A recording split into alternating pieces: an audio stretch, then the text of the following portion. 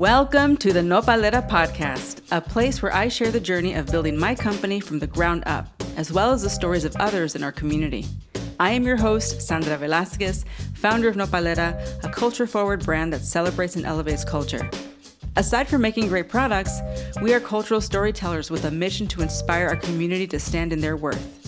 In this podcast, you will hear a mix of solo and guest episodes around the entrepreneurial realities of building a company. I launched Nopalera from my Brooklyn apartment with no outside funding while working 3 jobs, raising my child in the middle of the pandemic at the age of 44. Thank you for joining me on this journey. I hope it inspires you to live boldly. Storytelling is a fundamental part of the human experience that goes back to ancient times. From the earliest cave paintings to the latest Hollywood movies, stories have the power to captivate, inspire, and motivate us. When it comes to building a brand or any type of entity, honestly, storytelling is a critical tool for creating a strong emotional connection with customers. A well-crafted brand story helps communicate a company's values, beliefs, mission, and it makes it easier for your customers to understand what the brand stands for and why they should care. Ironically, many brands skip this step in their brand design, and unsurprisingly, most brands don't make it past the first year. When I was building Nopalera, I worked on the messaging alongside the branding. I wrote it out like I was writing a new religion. Today's guest is Beth Carr. For the last 18 years, she has been building brand systems at well-known companies such as Nestle, LA Fitness, and various biotechs and Bay Area startups. Applying her design, messaging strategies, and marketing experience, she's helped her clients engage their customers and grow millions in revenue, investments, and VC backing. She is the founder of Fortified Branding, a messaging and marketing strategy agency that empowers founders, executives, and scaling companies to break out of the mold, stand in their power, and amplify their brands through visual and verbal stories that connect with audiences magnetically. Hi, Beth. Welcome to the Nopalera podcast. Hi, Sandra. It's so good to be here. I am super excited for this conversation. As you and I always talk, we're always like, we really just need to record these conversations. So here we are. We're finally going to do that so that others can learn from your genius. But before we get into that, I want to go back to being a Broadway actor, living in New York, why you left that world, and how you became a corporate marketer before you became your own independent agency owner. Yeah, I was a performer from the age of 2 with the San Francisco Ballet and ACT here in San Francisco, and then went to one of the most competitive acting schools in the nation at the time, Boston University, and then went to New York and had the privilege of surviving as an actor for my first 7 years out of the 15 I lived there. And so there was off Broadway and some being a pit singer, like wherever you could get a job. But what followed me and haunted me the whole time was, even then I was a storyteller. Even then through entertainment, we're storytellers, whether it's through song or poetry or movement or acting. And what was interesting is even growing my career as a performer in New York, I didn't feel like I was fully in control of my story and me truly being the author and the producer, director, et cetera, et cetera. There's always someone else as a Broadway actor that always had the final en punto, the final way of like ending my sentences and starting my paragraphs, whether it was an agent, a casting director, a producer. And that thought just got bigger and bigger and bigger, so I couldn't ignore it. And in the meantime, I was also surviving. First, of course, the traditional way we all survive in New York as actors or artists is a hostess, a bartender, a waitress. You go, oh, you're an artist in New York. What restaurant do you work in? That's the line. And it just so happened that even then I was like, show up positively in every moment. And so one of the French bistros that I worked in down in Greenwich Village, one of the customers was like, I just love the way you think. What if I trained you to be a graphic designer for American Express and Merrill Lynch? And I was like, that's the oddest question I've ever had. Why not? Sure. Everything's yes and. So they sent me to their agency and trained me for 2 weeks. And then I paid it off through like a modified rate for the first 6 weeks at Merrill Lynch as their graphic designer. And even there, I got to tell stories visually. It was detached from me. And yet, still at the same time, there were other people telling me how to tell a story. And that cracked open my corporate career, where even then, working my way up into C-suite, I normally was the only female or the only minority female, the only Latina, the only. And even then, people in the C-suite tried to modify my story or tell me when I could tell the story, but don't say it too loudly, too aggressively, too angrily, all the things that you hear a lot of women face in corporate. And so, again, haunted by how do I get to tell not only my story, but how do I lift up many more people's stories instead of the one place I'm working for, whether it was the show or the job or the company. And so the universe just poured open in ways that I didn't understand, that really felt quite horrible at the time. From Broadway, having shows shuttered, being fired from almost opening in Broadway, to being in corporate, and every 18 months, the higher up was up in the ranks, let go, because marketing, even in corporate, was normally the first thing on the chopping block when they were trying to save money. And so in 2019, after this long zigzag of a career and being laid off abruptly right before Thanksgiving after raising millions of dollars for this Bay Area startup, I was like, now is time for me to have the courage to step through the fear, put a shingle out, open up my strategic brand messaging and marketing agency, Fortified Branding, and serve many in helping them elevate their stories, because I already have this capacity of storytelling throughout my whole entire life. Yes. And I want to go back to when you were a Broadway actor, could you have ever imagined that you would own your own marketing agency? Did you kind of know you one day would? Did you have no idea? Is this like total surprise that this is how it ended up? Because for me, like my career is a total surprise, right? Like this was never on my roadmap, right? I thought I was going to be a performer as well forever.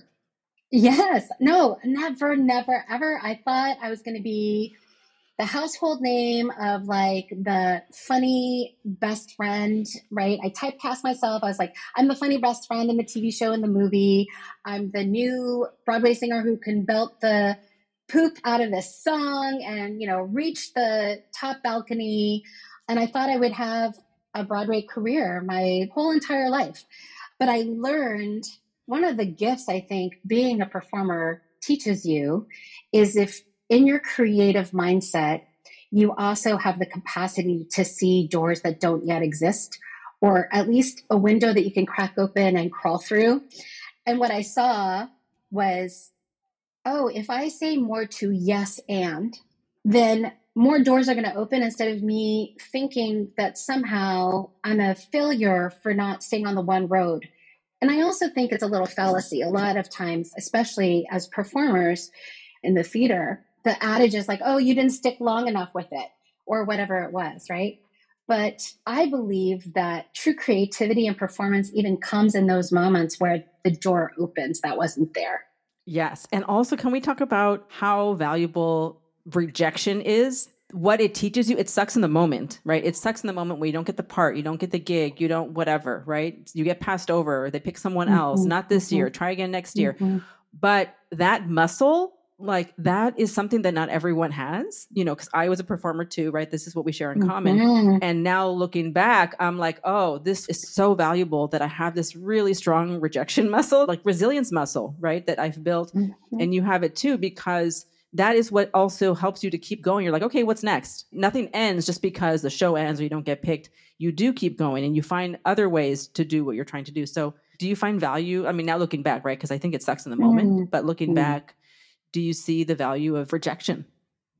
Oh, absolutely. I mean, look, I'm not going to lie. There's still moments where I will take it super personally when I am rejected, right? I have a mini pity party for about an hour, maybe even a day, depending on how big the rejection was or how much I wanted it.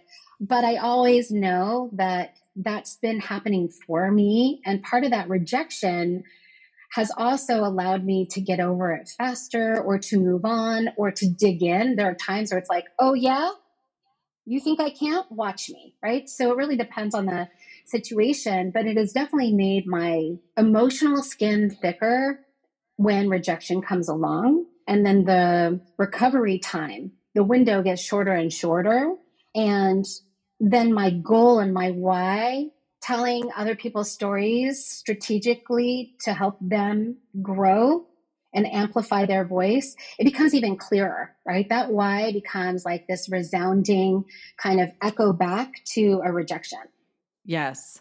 Let's talk about storytelling. You are a master storyteller. Your tongue is made of knives. You are just so quick. I'm just always in awe of the things that come out of your mouth with ease. And clearly it's your gift. And I'm so glad that you're using this gift finally to, as you say, tell the stories of others and your own story, right? No one is holding you back. You are the boss now. So for people out there who are, because you work with different types of entrepreneurs, like you're telling so many different types of stories, right? You're now working with political campaigns, you're working with brands, you're working with service providers, and the importance of storytelling, like the importance of owning your words. When does that begin in the process? Like, okay, do I make the logo first? Do I get the words first? Do they happen at the same time?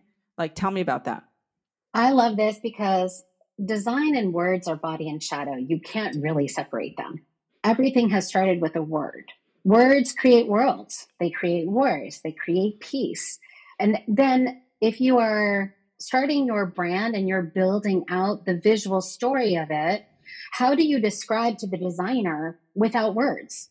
It's very, very difficult. So if you're starting out in building your brand, it's really important to have ideas of visual stories that move you, whether it's packaging or colors or a mural or graffiti or whatever it is, what inspires you. But then what are the words that you can match as adjectives to already start to spark growing what you're about to reap later? And we probably hear storytelling a lot, more and more and more in marketing for brands, even for politicians, as you pointed out. Stories are important because they transport people to a future vision, a future state. Stories invite people in where they realize the brand, the politician, the service provider in front of them is going to help them thrive and survive. And where brands will make a mistake is they might get caught up in, oh, this packaging and the colors need to be so sexy. And you know what? Absolutely, they do. But if you don't have the words to magnetize people to pick up the box on the shelf or to be driven to your website and understand what you want them to do, you're going to lose out on a bigger opportunity to reach more people. A lot of design companies, when you go to a design company, they'll focus on the beauty of it, the sexiness of it, the persuasive visual story.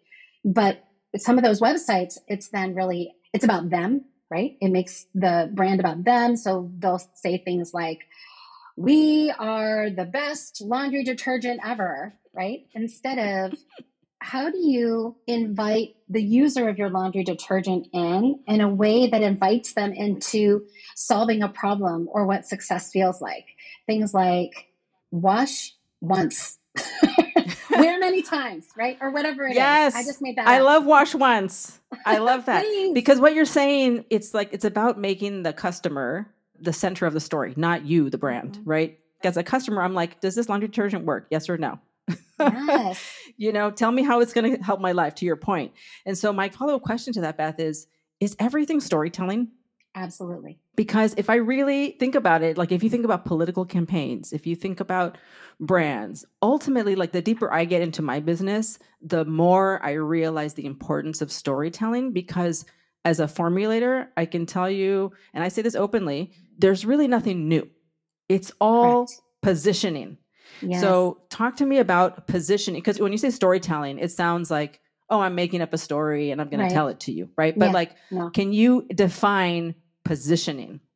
Yes. Positioning is where your words, your visual and verbal story are going to stand in the market and be like a flagpole instead of a flag, right? So wherever the winds move in the market, whoever is wanting to invest in your company, whoever is wanting to buy from your company, whatever Wall Street is doing, you're positioned to the core of who your brand is with words and visual stories that describe who you are, what you stand for, why you're in business beyond making money. Position is truly like, where are you pointing? Right. And this is, I think, something that I see a lot of brands, not that they don't understand, but that they struggle with this because, as you always say, right? I took this line from you, like we sometimes are inside the jar and we can't read the label. Mm-hmm. Right. We're so kind of in it, and we think, especially in my category, right, in beauty, everyone thinks it's about their ingredients. And I'm like, Yes. there's only so many ingredients in the world. It's not about your ingredients. Even though, yes, that can be part of the story that you tell. Like we can focus, right? Like I focus on the cactus. That's part of my Yes. story. But it's all about positioning of that and the storytelling that goes around that. So if I'm a brand and I am going to create a brand, and it could be, listen, a service provider, like a service provider still has a brand, right? Yes. A financial advisor, a life coach, a ghostwriter for books, like they have to create a brand for people to trust in them. Mm-hmm. When do people come to someone like you? Most of our clients come to us after they've been doing it for about a year and a half. They have proven out their market. They really truly understand their audience, because here is a tip, y'all who are just starting out. You're not for everybody. You can't be. Mm-hmm. If you're for everybody, then you're for nobody. You are the true definition of modern mediocrity if you are for everybody. Mm-hmm. So honing in on your audience, knowing what your most valuable offer is, what we sometimes call as the MVP, right? Really important. So when clients enter, they already at least have their audience, or what we call personas, defined, very clear who they are, their age range, color, gender, beliefs, what they love, brands they love, things that they don't like, all of that nailed down. Quite even possibly, they understand their mission. Now, they might not understand how to say it really beautifully. That's where we help them come in. Right. But they really have a true grounding internally in their brand of who they are and what their purpose is in serving up their offering. Right. What did you learn? I want to go back to your corporate career, because you worked for big brands that, people have heard of, like brands like Nestle, LA Fitness, to name a few. What did you learn from working inside of those mega corporations about how they approach this? Yeah, I saw the good and the bad, right? I saw the really amazing ways to do it and the ways to not do it. And so I won't say who, but the big consumer packaged goods companies that I've worked for, they were great at understanding how to invite their audience in. Now, I was lucky enough to work on pizza and ice cream. So these are very happy products that have a really easy, regressive nostalgia and emotion attached. So creating copy, creating visual stories, super fun. Not easy, but super fun, right? Yeah. And so what they did well were really big headlines, no more than 5 words, that would draw an audience in. And then they also understood the power of marketing. It's more than just word of mouth. It's more than just social media or your website. They really nurtured conversations. Your email is your gold. So is outreach. So are some influencers, but I would say your email is the most important. And then in other company experiences in corporate, they put marketing last. It was an afterthought. And there was a lot of fear.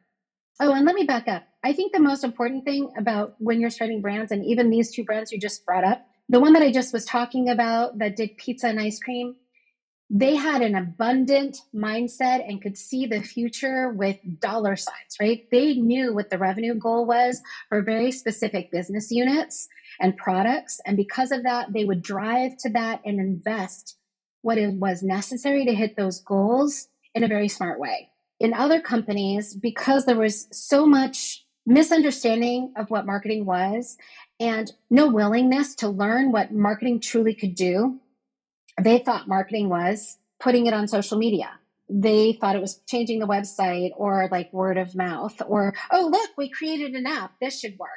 So it was very misdirected and it was very fear-based. And so there was no abundant mindset. And what I could see as a leader, not only of marketing, but, being in the C-suite with the rest of the company, they couldn't understand why they were always sputtering in growth. So I was able to see, oh, I can take a little bit of this and I can leave that behind. And I also can, even in those hard situations where they didn't believe in marketing, yet they hired me to be their head of marketing. How do I make lemonade even now with their story where they will like it after instead of me asking permission? Yes. And I would love to know. I mean, obviously, it's not really fair to compare like a small startup to, let's say, Nestle, but tell me about the size of the marketing department. Because I think, to your point, right, marketing is, to me, in my opinion, I feel like at the end of the day, we're all running marketing companies, right? Yes. People think they're running an ice cream company. You're running a marketing company because marketing is just us talking to our people. So I would love to know, because you were inside, right? You were inside the castle wall of these big companies. What were the sizes of these marketing companies? Yeah, of like the marketing department. This is going to be a shocker. It has always been through my whole career, 18-year career in corporate walls. It was always small and an agile team where people were multitaskers, wore a lot of different hats and focused in their specialty. So here I was, graphic designer who could also write words. Then there were copyrights who also could do video. Then there were other writers that knew how to put together a podcast and write speeches, right? So our teams were less than 12 people normally. And we were very, very agile. And if they wanted special guerrilla campaigns, for example, we would write the brief, we would creatively direct it, but we would hire externally a contractor to come in because all they specialized in, for example, is guerrilla marketing. So they always kept it really skeletal. But 12 people is still... That's big. That sounds huge to me, right? Like, yes. I dream, like, I salivate over having 12 people on my marketing team. Like, amazing, right? Like, to have someone that just does copy, how luxurious would that be, right? Right. But I understand what you're saying. For a company that size, to have just 12 people is very skeletal, right? Yeah. And I love the multitasking aspect because I think that that's just how it is now. Everyone has to have multiple skills that they bring to the table, right? So what were the biggest learnings? I mean, I know you mentioned that, you learned what to do, what not to do, right? But what were some of kind of like the bigger takeaways from working inside of those companies that had plenty of money, right? To accomplish their revenue goals, to make new products, to talk to their customers. What were some of the biggest learnings there that you were able to then take over when you started Fortified Branding? So internally, communication is key. Time management, project management, folder organization and management. Even when you're a small company and maybe let's just say you have 2 to 3 people who work for you full-time or contract with you, even setting up like, how do you want to name your files, right? What is the system so that you can easily find it and know what that asset is? Because the faster you go, the bigger you scale, that is key. So these things I learned internally. Collaboration, curiosity, huge. I also learned from really great leaders and really not so great leaders, right? It came down to communication, it came down to ego, it came down to questions, curiosity. And I would also say internally, creating environments where people really feel seen, heard, and valued. Because when you're creating an environment where you're not doing that for your team, you're not going to get the best work from them. And then when it came to publicly, we were taught at Nestle, which I love, and I still use this to this day because it was just so ingrained in us. Everywhere you go, every touch point you make, every interaction you have, even on a Sunday, you represent the company you work for. So ultimately, I turn that in as you represent your personal brand in every interaction, as well as your brand. And so can you do it a little kinder? Can you say it with a smile, even though you're really fuming? When you have to maybe like fight for specific pricing or with a vendor, how do you do your best to ask them how things can be better or resolved, for example? That was so huge, especially, at a big company like Nestle, where they had so many different ingredients that they had to fight for because of inflation, price changes, and market, right? All the things. And so I would say that was a huge takeaway. And another takeaway was always dress adorn yourself with the way you are going to feel so wonderful. Even if it's you're sitting on your couch and you're knocking out work. How do you already become the future state of what you envision yourself and your company to become? I'm not saying you have to always like front and put on like a face, but what are the things you're putting on your body, your face, your feet that make you feel more elevated than just rolling out of bed? Yes. It could still be your pajamas if those pajamas just feel so. I was going to say, if it's like a silk pajama set, Hello. Right? But what you're saying is like you get to decide how that future version of yourself feels. Yeah. And that comes with these like small things, right? I know it sounds like they're just insignificant, but it is ultimately about you stepping into your future self, right? And creating that environment. And what you're wearing is part of that environment. And I saw that represented in these companies. Yeah. I love the point that you made about you're representing the company all the time. Because I've heard that from other friends who have worked for large companies as well. And I think it's so important because I also have to remind myself of this now. Like wherever I go, the world is small. So you need to act right because you never know where you're going to run into someone again or in what capacity. Yeah, the world is small, but no, it is important. And I love that you made that point because I think it really means that you embody the brand all the time, right? And its values. So I'd love to hear like about Fortified branding and what the values, when you created this company, what were like the pillars? What were the core values that you decided upon as the foundation? Here, I'll put a little asterisk that as we continue to grow, we get to also add more or shift our values to meet where you continue to grow to. Yeah. One of our biggest values, though, is being a solutionist. Something else that I learned in corporate. And so instead of just stating a problem or that you can't, what are 2 to 3 other solutions that you can come up with for you, for your team, for your brand that will help address the problem and no longer keep you stuck in the problem, right? What is the solution? So I always say, one of our biggest values is we are solutionists. Another value we have is clarity. It's everything we do. It's the way we tell stories. It's the way we communicate. I always say to be clear is to be kind. And that's in every interaction, from our clients to our vendors to our team. Of course, uplifting and amplifying other Latina, BIPOC, queer voices is super important at a time where, because of the political scene, there are politicians out there trying to erase specific people's voices or to repress them or shove back history to a time where people were muted. And so that's also one of our values is like, how do you continue to amplify loudly, proudly? How do you help our clients be heard over the herd, break out of mediocrity, no longer fold themselves into these little boxes that were set out by dominant culture to fit ourselves into? So I would say those are the top 3 values that we hold. And we even screen clients that come in with that, right? Do you embody those values or at least meet those values with values that are similar?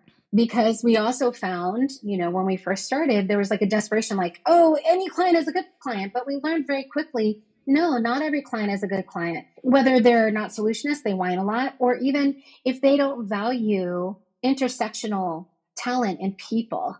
I know with every client, we will help them make hundreds of thousands, maybe even millions of dollars.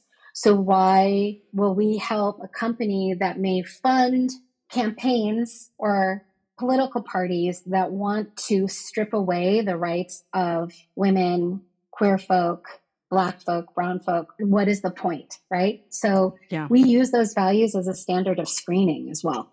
I love that. And I think that that's also one of the beautiful things about owning your own agency is you get to say yes, no. Yes. Right? Because not all clients are good. And I think that that's a great point because when you're working for corporate, like you don't really get to decide what the decisions, if there's morals, what the code of conduct is there, what the moral compass is, right? And so having that at your core, I think is so important and beautiful. I'd love to ask you just some rapid fire questions, Beth, because I know this is your specialty. Quick answers. We'll see. What is the best piece of advice you've ever been given? That you get to change your mind, just like your careers. And the most accomplished people I know have switched their careers 3 to 5 times. And so allow yourself to imagine where you can take yourself, where you can create a company. It's scary, but yeah, to know that you can change your mind is the most freeing thought ever. I agree. I co-sign this statement. I also wish I would have learned that earlier in my life, actually, because for some reason, I don't know where we learned this thing that somehow if we decide something, we have to stay there. I don't know who taught me that. Is it society? Is it my family? I don't know where we learned that, but we somehow, a lot of us, I think, believe that, Yes. okay, well, if we get married, we have to stay married. If we have this job, we have to stay on this career path. Or if we live in the city, we have to stay here, whatever it is, right? If we're broke, we have to stay broke, whatever. So I love that, the power of changing your mind. Can you describe your perfect day? I'll talk about what I think my perfect day is for today, because it might change. Next You can week. change your mind. I can change my mind. I have woken up from a beautiful solid 8 hours of sleep, and I cannot believe that the sun is shining, because that's how restful it is. It feels like I had just fallen asleep, but I wake up really restful, and my mind is at rest. It's at peace. It's not racing like what I call the squirrel lately, right? So it is very clear. It smells like ocean outside, and there's a nice breeze, and the sun is out, and the sky is blue without a cloud, and you can hear the trees moving and birds singing, and I'm in a place of safety, and I'm with the beautiful people and family that I absolutely love, that allow me, that I allow them, right? We allow each other to just be and express however they want to express themselves. And then I just get to let my mind have creative thoughts and record them and get sun on my face and have no dings or notifications or schedules or rushing or traffic to deal with, that things feel really easy. And then the day winds down gathering friends and family around a table. And of course, as a Jewish Cuban, you feed them, you drink with them, you laugh really hard with them, you play music, you sing, and then you do it all over again the next day. I love it. I really went there. I was like, I feel the sun on my face. I can hear the birds. I especially love the part about your mind. When you wake up, your mind is calm, because I am definitely in that place now where I'm like, to me, the goal is to be calm. The goal is to be free from the squirrel brain, right? The racing, the rushing. That's ultimately like, it's peace, right? Peace. I love that. That was beautiful. Last, what do you want to be remembered for? I want to be remembered as an abundant, joyful connector. Beautiful. Well, thank you so much, Beth. I could talk to you for hours, but luckily for me and you, we get to talk later on today. Yeah. For our podcast listeners, this is all you get of Beth. Okay, you can find her on socials. All of her links will be below in the show notes. But Beth, thank you so much for sharing your wisdom with us today. Mil gracias, amiga. Thank you for being here with us. Remember to leave us a review on whatever platform you are listening from. Spread the word so we can impact and grow the community. If you are an entrepreneur looking for more real talk and resources, you can join my entrepreneurial newsletter from my personal website, sandralilavelasquez.com.